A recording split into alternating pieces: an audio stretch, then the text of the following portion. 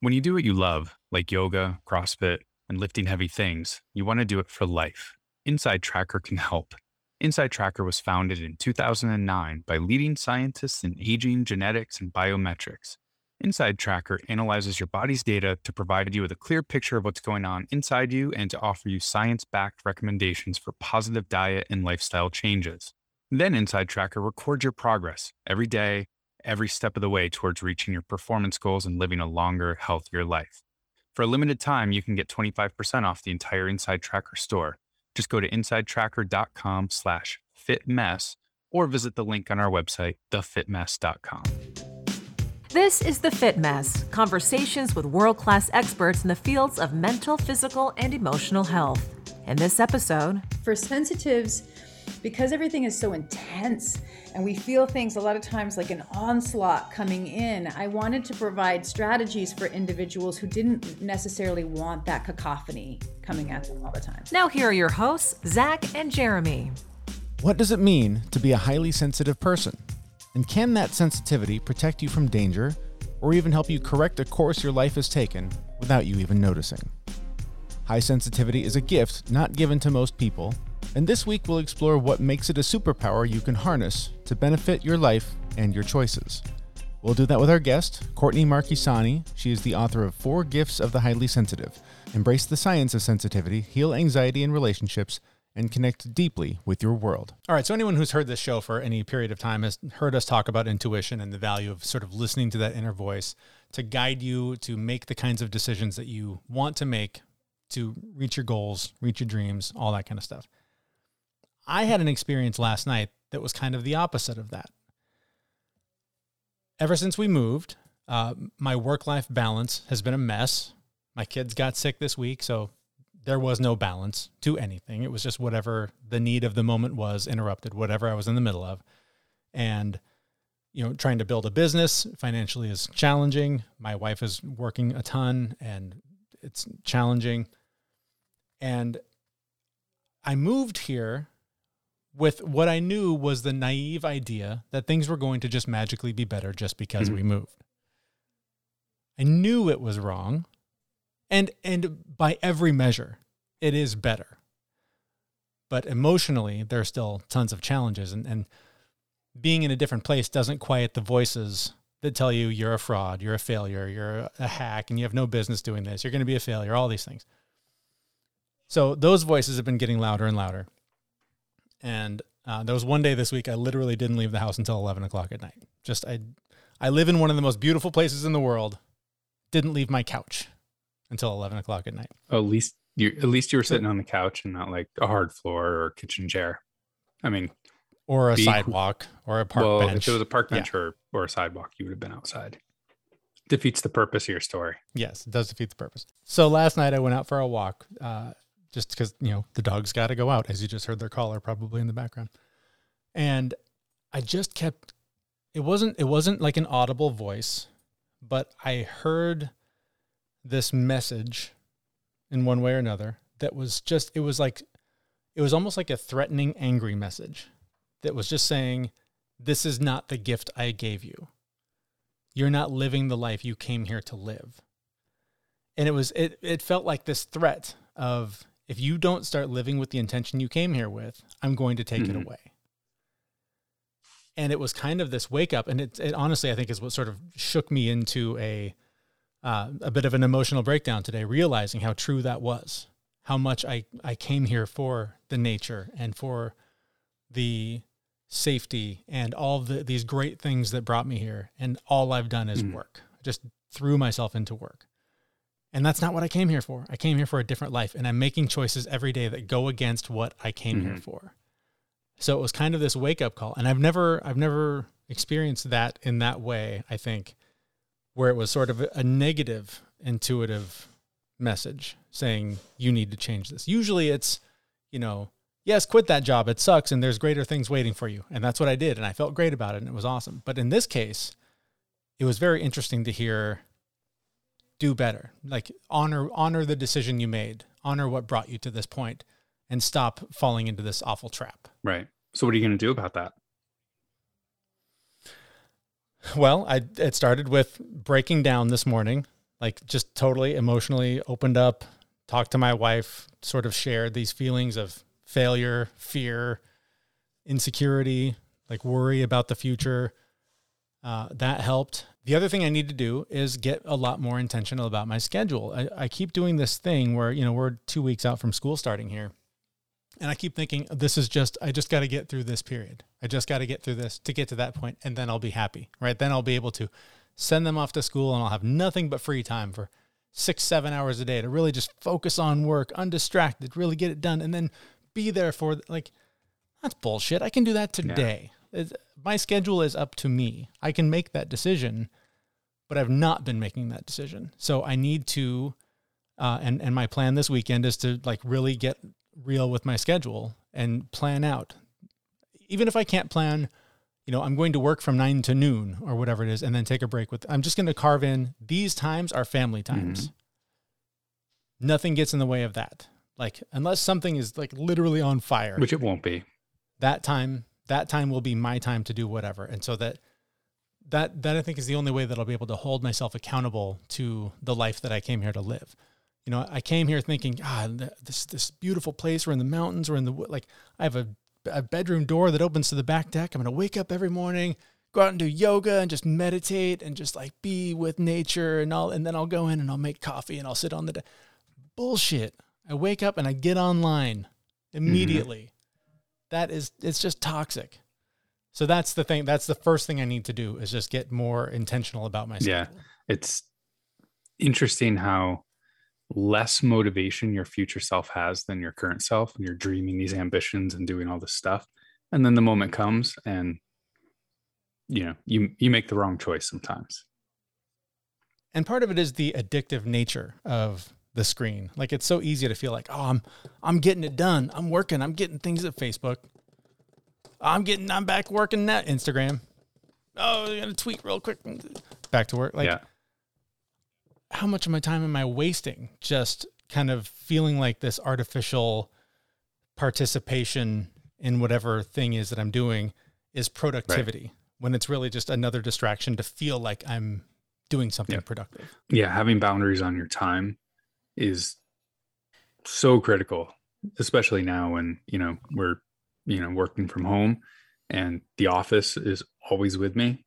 So I really do try to close my laptop at 4:00 and not touch it again for the rest of the day. So, and making that family time and making, time for the commitments that I want to, do better with, right? Everything all the growth I want, I need to schedule those, make time for them, and then hold myself accountable for them. So I completely understand.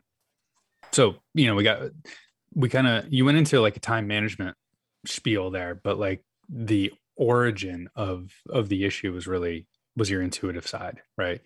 It was an intuitive thing that hit you that allowed you to come to this, logical conclusion of slicing your time up appropriately, right? Right. So good on you for listening to your intuition. It's a skill that for some of us comes really easy. For others, it's a learned skill to listen to that intuition. And I think one of the challenges is when you're open to that voice, when you're open to that intuition, it can be a really raw experience, especially if you are someone who identifies as a highly sensitive person, something we've talked about on the show quite a bit, something that, Zach, I know you identify that way. I do. I know at least one of my daughters does. Just really feeling like any external stimulation can be a massive overload. But I think that also works internally. I think when those voices, when you listen to them, when you really open up to them, it can really alter the course of your life. And I'm hoping that this little wake-up call I had last night does that for me. I hope that it's enough motivation for me to implement the changes that I've talked about. Which brings us to the point of our conversation this week with our guest. Her name is Courtney Marchesani. She is the author of 4 Gifts of the Highly Sensitive, Embrace the Science of Sensitivity, Heal Anxiety in Relationships, and Connect Deeply with Your World. The story of her discovery of her own intuitive voice, her own high sensitivity, is a remarkable one. And that's where we pick up this conversation, is learning how she discovered how powerful her own intuition is. You've probably told it 1,000 times, but I'll ask you to tell it again. Just sort of your origin story here. What is it that sort of set you on the path to exploring the power of intuition and highly sensitive people? Well, I didn't tell it in the book. I didn't tell my personal story in the book. I did more of like a prescriptive method for individuals who are sensitive and to go into the gifts of it. But my personal story, it was very powerful, transformative experience. I was actually living in Seattle at the time. I was working at Harborview Medical Center as a counselor and in housing and homelessness. So I had a pretty tough job, but I loved it. It was very challenging and I enjoyed it. And I was living in Capitol Hill. And one of my girlfriends asked me to move a bed because our other friend who lived over on Queen Anne, they were going to move in together into the little studio apartment. And it was a Saturday and they asked me to do it kind of impromptu. And I said, sure. It was a bit of an inconvenience, but we were all single, so we kind of had to band together and help one another out. And so I said, sure. Plus, I had a truck. So if you have a truck and you live in Seattle, you move people. Yep. The phone always rings for the person with the truck. I've been there for sure. Yeah. So I had a little truck. So I went to pick up my friend. Her name was Rebecca and her two boys in Capitol Hill. They were just, in my neighborhood.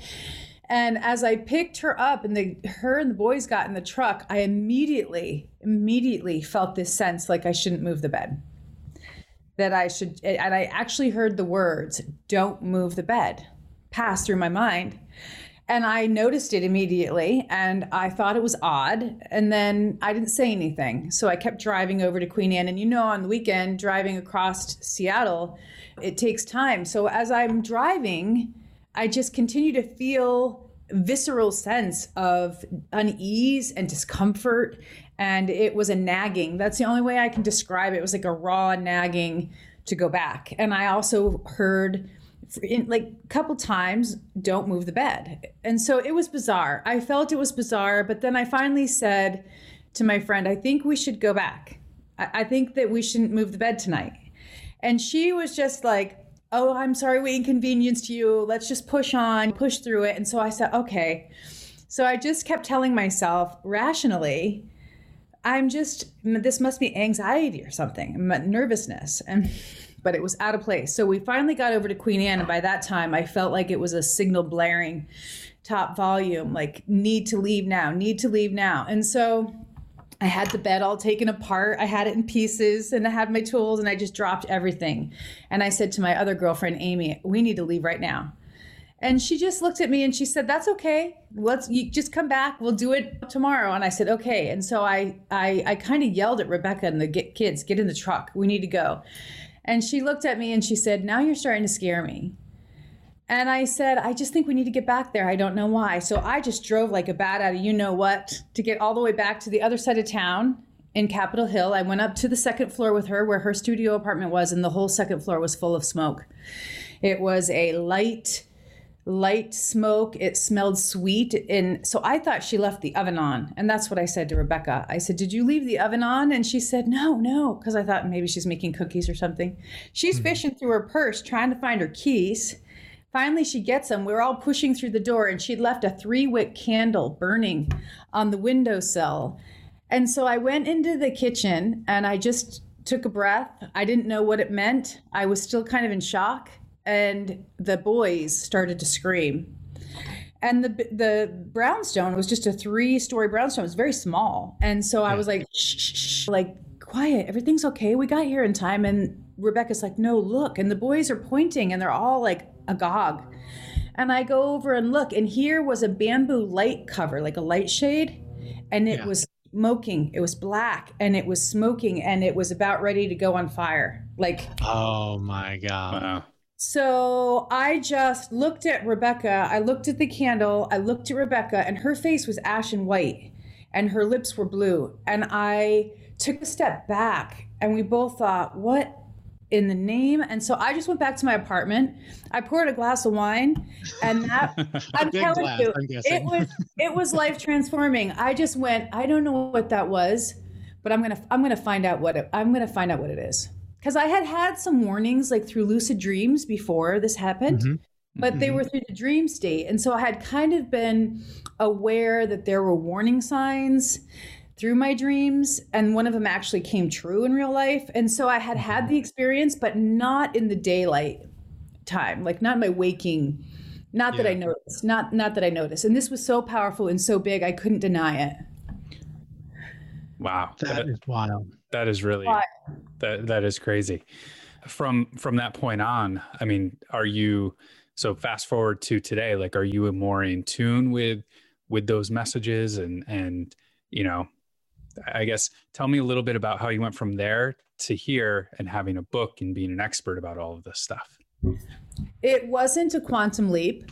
So I went back to business as usual at Harborview, but it wasn't. So I was like in this state of awareness where I wanted to talk about it with my peers. I wanted to talk about it with the other counselors and social workers in the psychiatry department. And I was like litmus testing. I was trying to figure out, well, who else has this experience? Because I was, one, excited by it, but I was also fascinated by it because I didn't understand it. I didn't understand the predictive quality of it.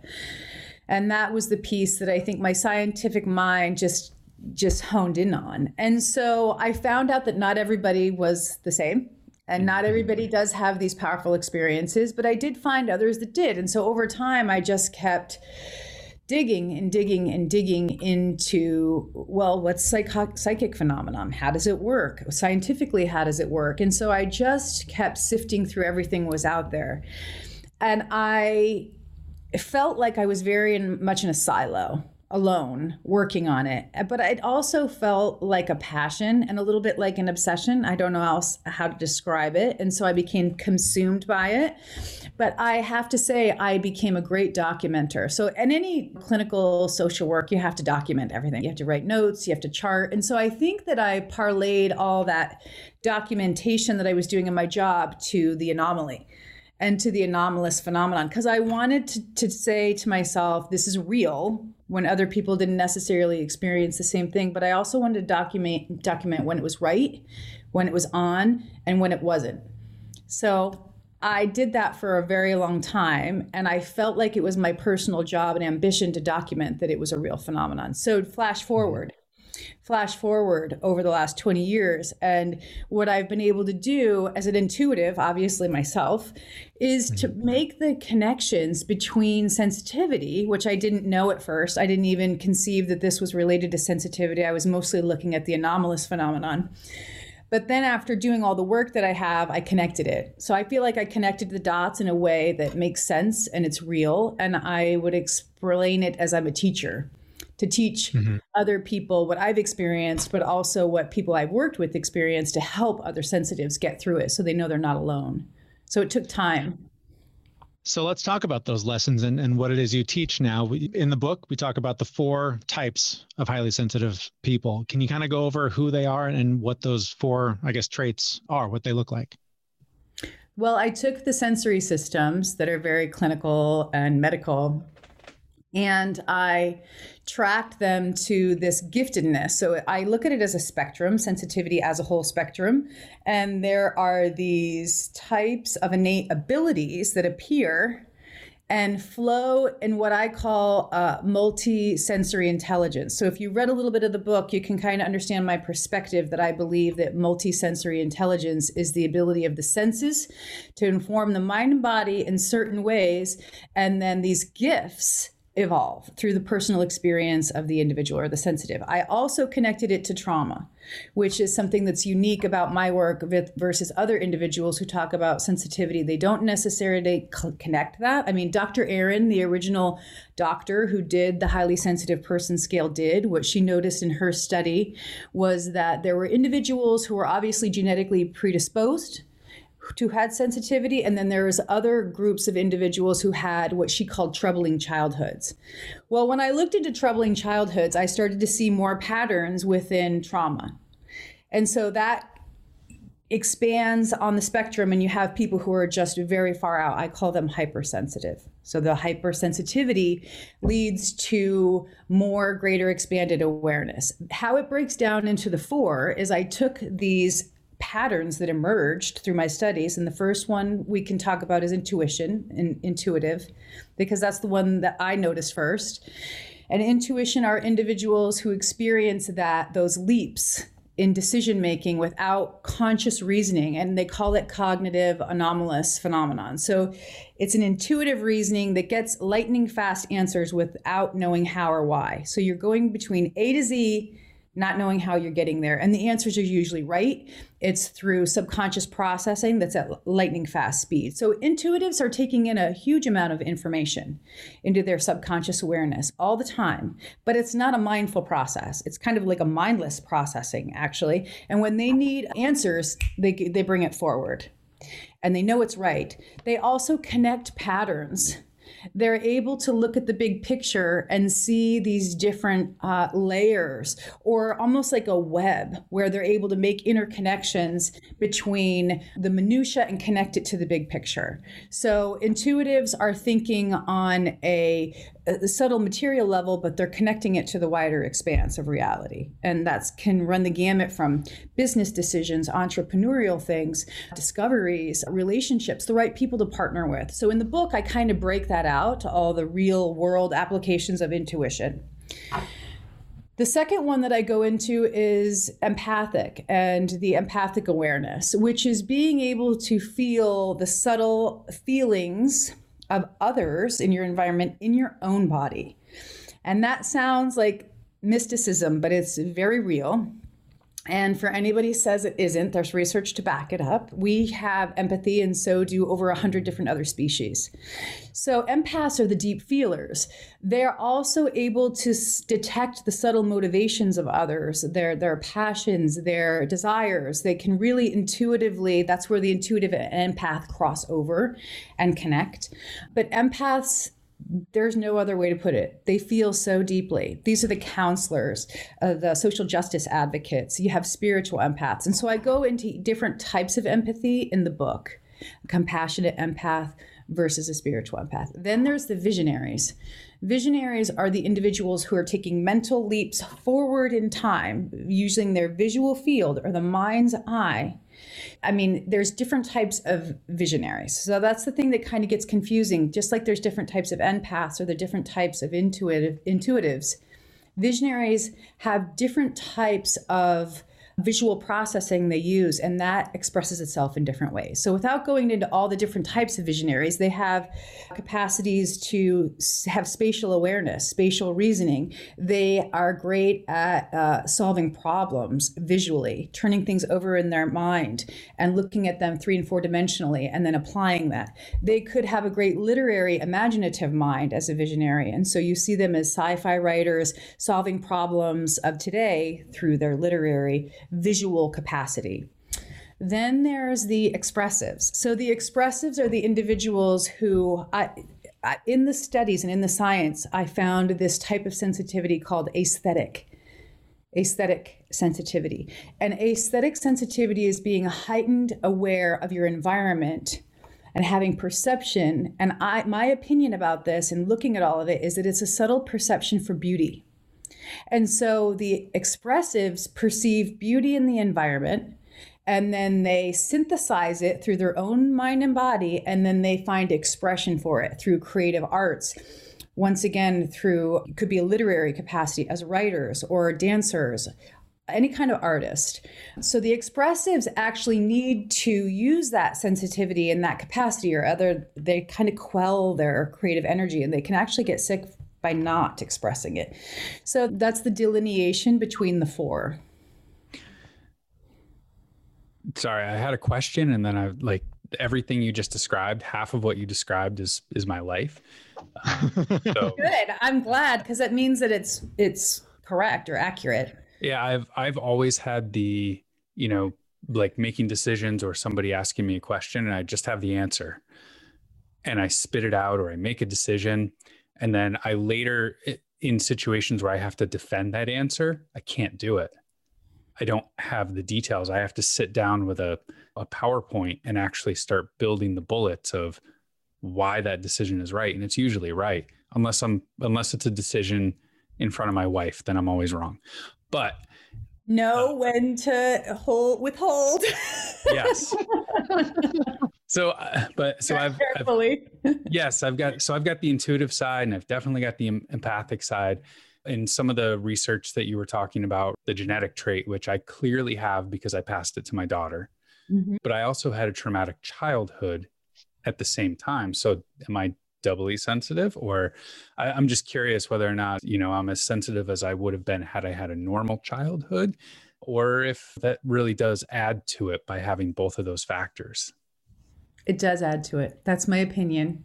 And I think that the studies have shown that we are genetically predisposed. It's called the biological sensitivity strategy. And it's an evolutionary trait that was discovered about sensitivity that gives us that heightened perception and awareness for safety, detecting harm, keeping ourselves and our family, or even extended to our tribe, safe. And so it is genetic and it's a predisposition. I do believe, this is my opinion, that it becomes more, and you become more and more sensitive as you are exposed through childhood development to adversive experiences. And the reason why I believe that is grounded in the fact that complex trauma has sensitivity as part of it, as part of the symptomology, is we become more sensitive when we have to go through any kind of disruption in development, any kind of attachment issues.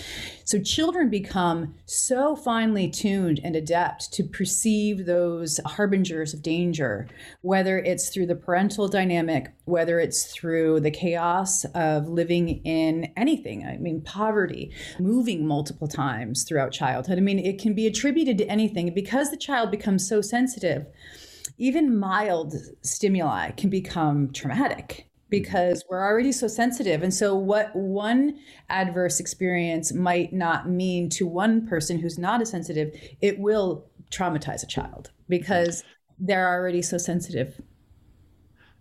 Do you think in some way it's a survival mechanism? Is it the body preparing itself, or I guess being more aware of potential danger or traumatizing things, and it opens up the ability to be more sensitive? Yes. Is that close? Yes, very close, very close. You have a predisposition, so you're already genetically predisposed to having it. And then through adversive experiences, you become more sensitive through those different experiences because it's very well documented, especially in PTSD, that sensitive states are part of the diagnostic picture. And so I think the thing that separates my work maybe from other people who work in sensitivity is I took that deep dive and connected those. And maybe it was intuitive, but like you were talking about when you saw yourself in the book, I read a book that was by Judith Herman called Trauma and Recovery. And I read that book and I just went, I saw myself in it, and I saw it so closely that I thought this has got to be connected. And so then I started diving into trauma in a new way because I had already had studied it in my psych background, but then I started to look at it differently. And then over time, I started to connect all those dots between the survival strategy and having it being an evolutionary trait. And then, because the theory is, the prevailing theory is that it is a survival strategy, but that it's only in the 20% of the population because it's only as good as the metabolic demand that requires of us because we have to process more information. We have to be more, our nervous systems are so delicate. We have to be always constantly healing and undergoing this balancing act between perceiving so much while also staying in homeostasis or equilibrium. So that's why there's only a small percentage of the population, according to the prevailing theory, that are sensitive. Yeah. We can't have everybody in the same boat. So on that same line of thinking, I guess, if this is a response to a traumatic event, but it's also kind of a superpower, is there a way to develop it in a healthy way rather than being traumatized? If I decide I want to be more in tune and I want to be able to put out the fire before it happens, or I want to be more in touch with the voices or the guides that are out there putting us on whatever path, can I develop that? Is that something that just anybody can develop? Well, I asked the specific question to Dr. Gary Nolan because he's down in Stanford. And so he did the study. I don't know if you came across it in the intuitive chapter, but I go into detail about the neuroanatomy of people who are intuitive. And so, because this is a question I've always had, and everybody has intuition. I mean, humans are intuitive. We have that capacity. But what makes it different from individuals who are highly sensitive, and especially if there's trauma involved, is that anatomically, there could have been more growth, more neuronal growth in a certain area of the brain. Now, this is all a hypothesis. It's not proven yet. But when Dr. Gary Nolan did this study down in Stanford, they took 100 people. That was their sample size. And they had them do a puzzle. It was a Japanese puzzle. And they found that, and before I go into the results, they were also what they called high performers. So they were very intuitive. They were very gifted in their job and the way they applied decision making. And so there was a whole host of things that put them in the intuitive bracket. Okay, so they have them do this Japanese puzzle. They do very well on it, and they put them in an MRI machine and look at their neuroanatomy. And they found in the caudate putamen, the area of the brain that's like midbrain, there's basal ganglia, they go down the spine into the central nervous system. It's very complex. It was once thought to be an area that was mostly motor coordination, voluntary motor movement, but they have found and targeted this area because the intuitives in the study who were more intuitive had thickening white matter in this area. So they actually targeted it, they connected it to intuition, and then they widened the study and brought their family members in and found that they also had it. So they were able to confirm that it was a genetic predisposition, that it was handed down through the families.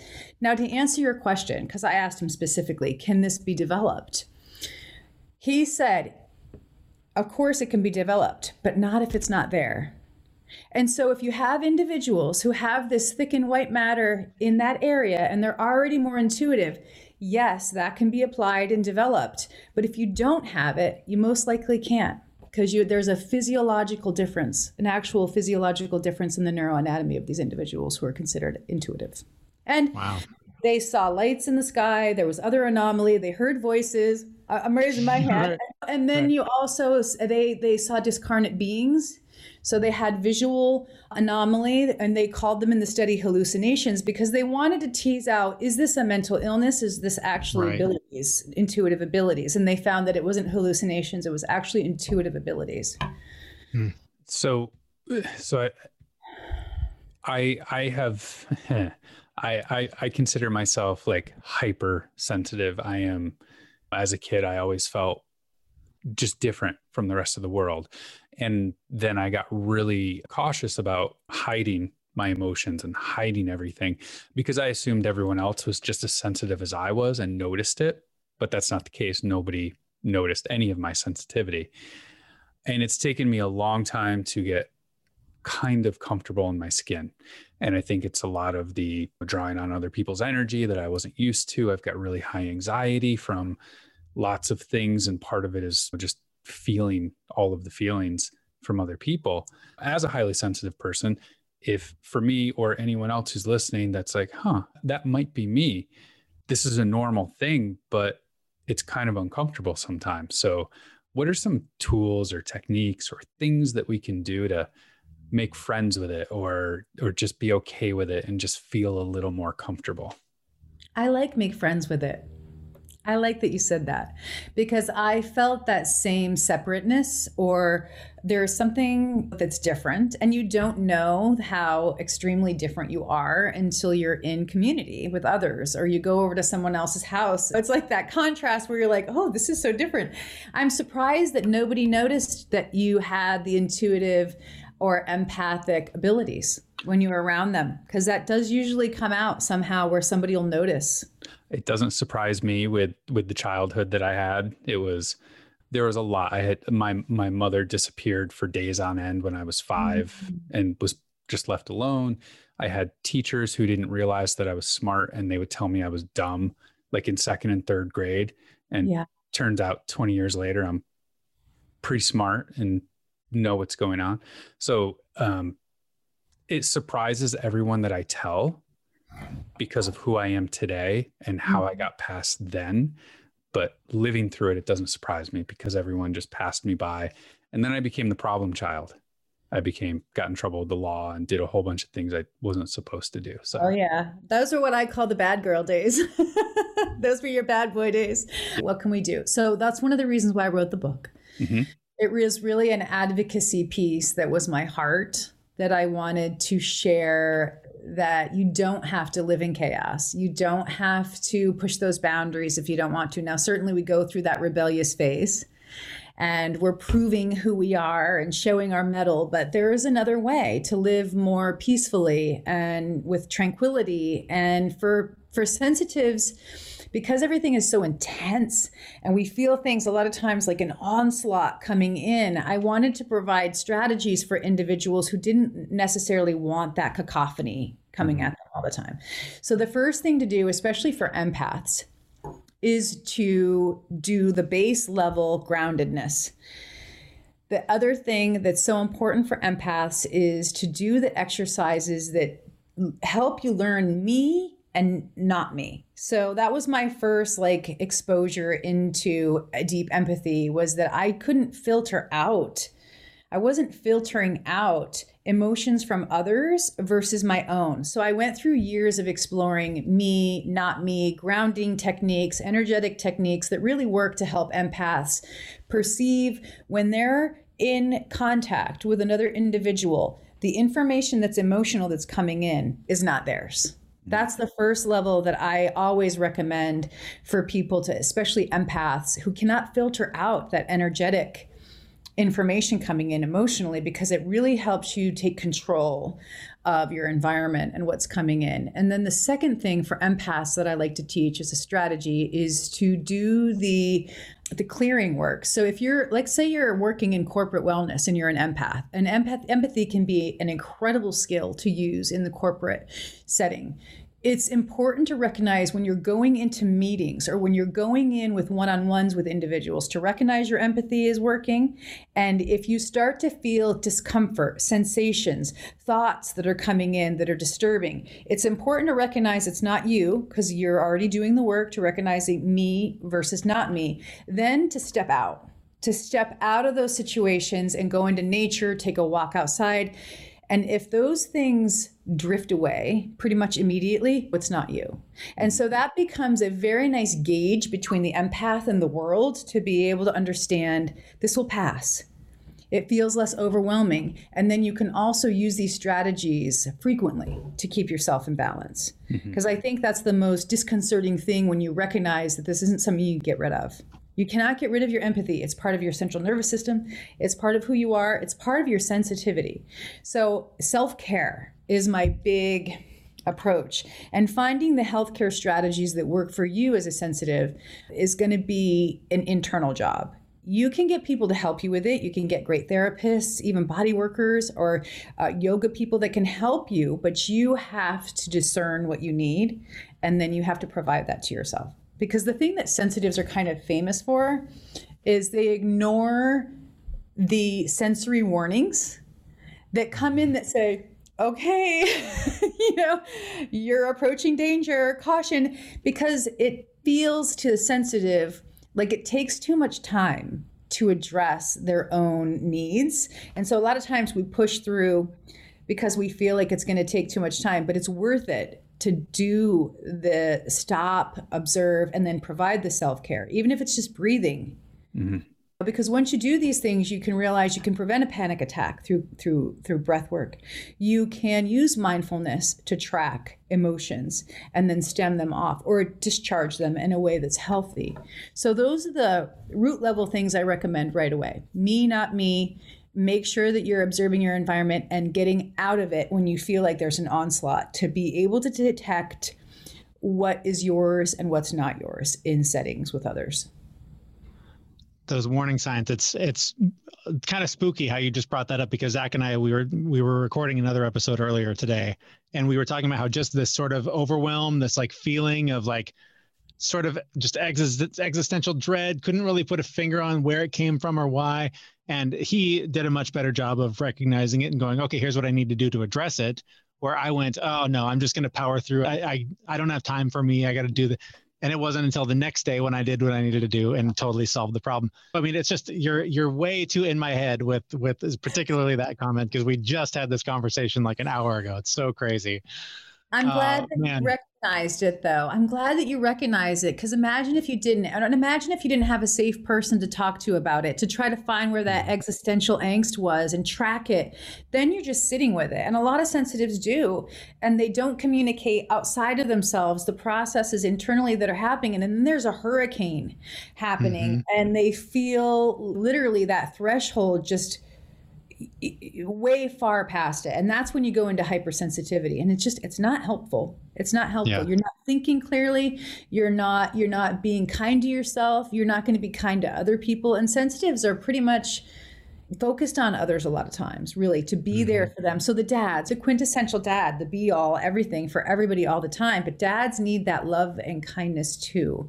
And so it's kind of a societal thing where we expect dads and we expect men to be tough and carry on and carry through. But if you recognize what your pattern is and you start to stem those things off, it becomes a lot more like riding the waves and be able to ride through them rather than feeling like the hurricane. The hurricane still happens, but as long as you know what's going on, you can course correct. Yeah. I've got 3,000 or 4,000 more questions, and I would love to continue this conversation. But we are out of time. Thank you so much for taking the time. Really appreciate the work you're doing. It's very important, and just really great to talk to you about this. Thank you guys, and thanks for your questions, and thanks for having me. And always reach out if you need to. Definitely. Okay. And quickly, where can we learn more about you and follow your work? Because people can't spell or say my name, I say go to Inspired Potentials. I'm the #1 on Inspired Potentials. And so for people who want to know what their gift is and think they might be sensitive, take the test. It's free. I write you a personalized email. I share with you what it is. And then I provide a little bit of a window after, like an intuitive connection. If you have any questions about the gifts, I leave that open so sensitives have somebody to talk to. So contact me. Get in touch. Awesome. Thank you again so much. Really appreciate your time. Thank you. All right. Hope you enjoyed that conversation with Courtney Marchesani. Her book, 4 Gifts of the Highly Sensitive: Embrace the Science of Sensitivity, Heal Anxiety in Relationships, and Connect Deeply with Your World, just echoes so much of what we talked about at the beginning of this particular episode. Just especially there at the end, talking about ignoring self-care and sort of putting everyone else first. And you know, I've been doing all these different things trying to improve my sleep. And one of the things that has really been a struggle for me is how much, since I moved, I'm still like frustrated with so many things and angry more than I thought I would be, in this situation where I have basically complete freedom. And I know that when I get depressed, the main trigger is overwhelm.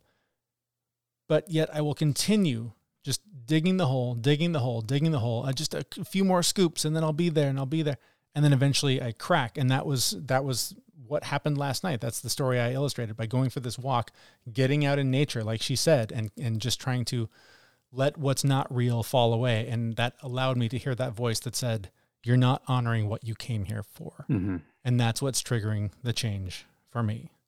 So just incredibly valuable lesson there from her. And especially if you are someone who's highly sensitive, you're going to just be so much more prone to this kind of thing. And Zach, I know the same is true for you. You push and push and push until you break.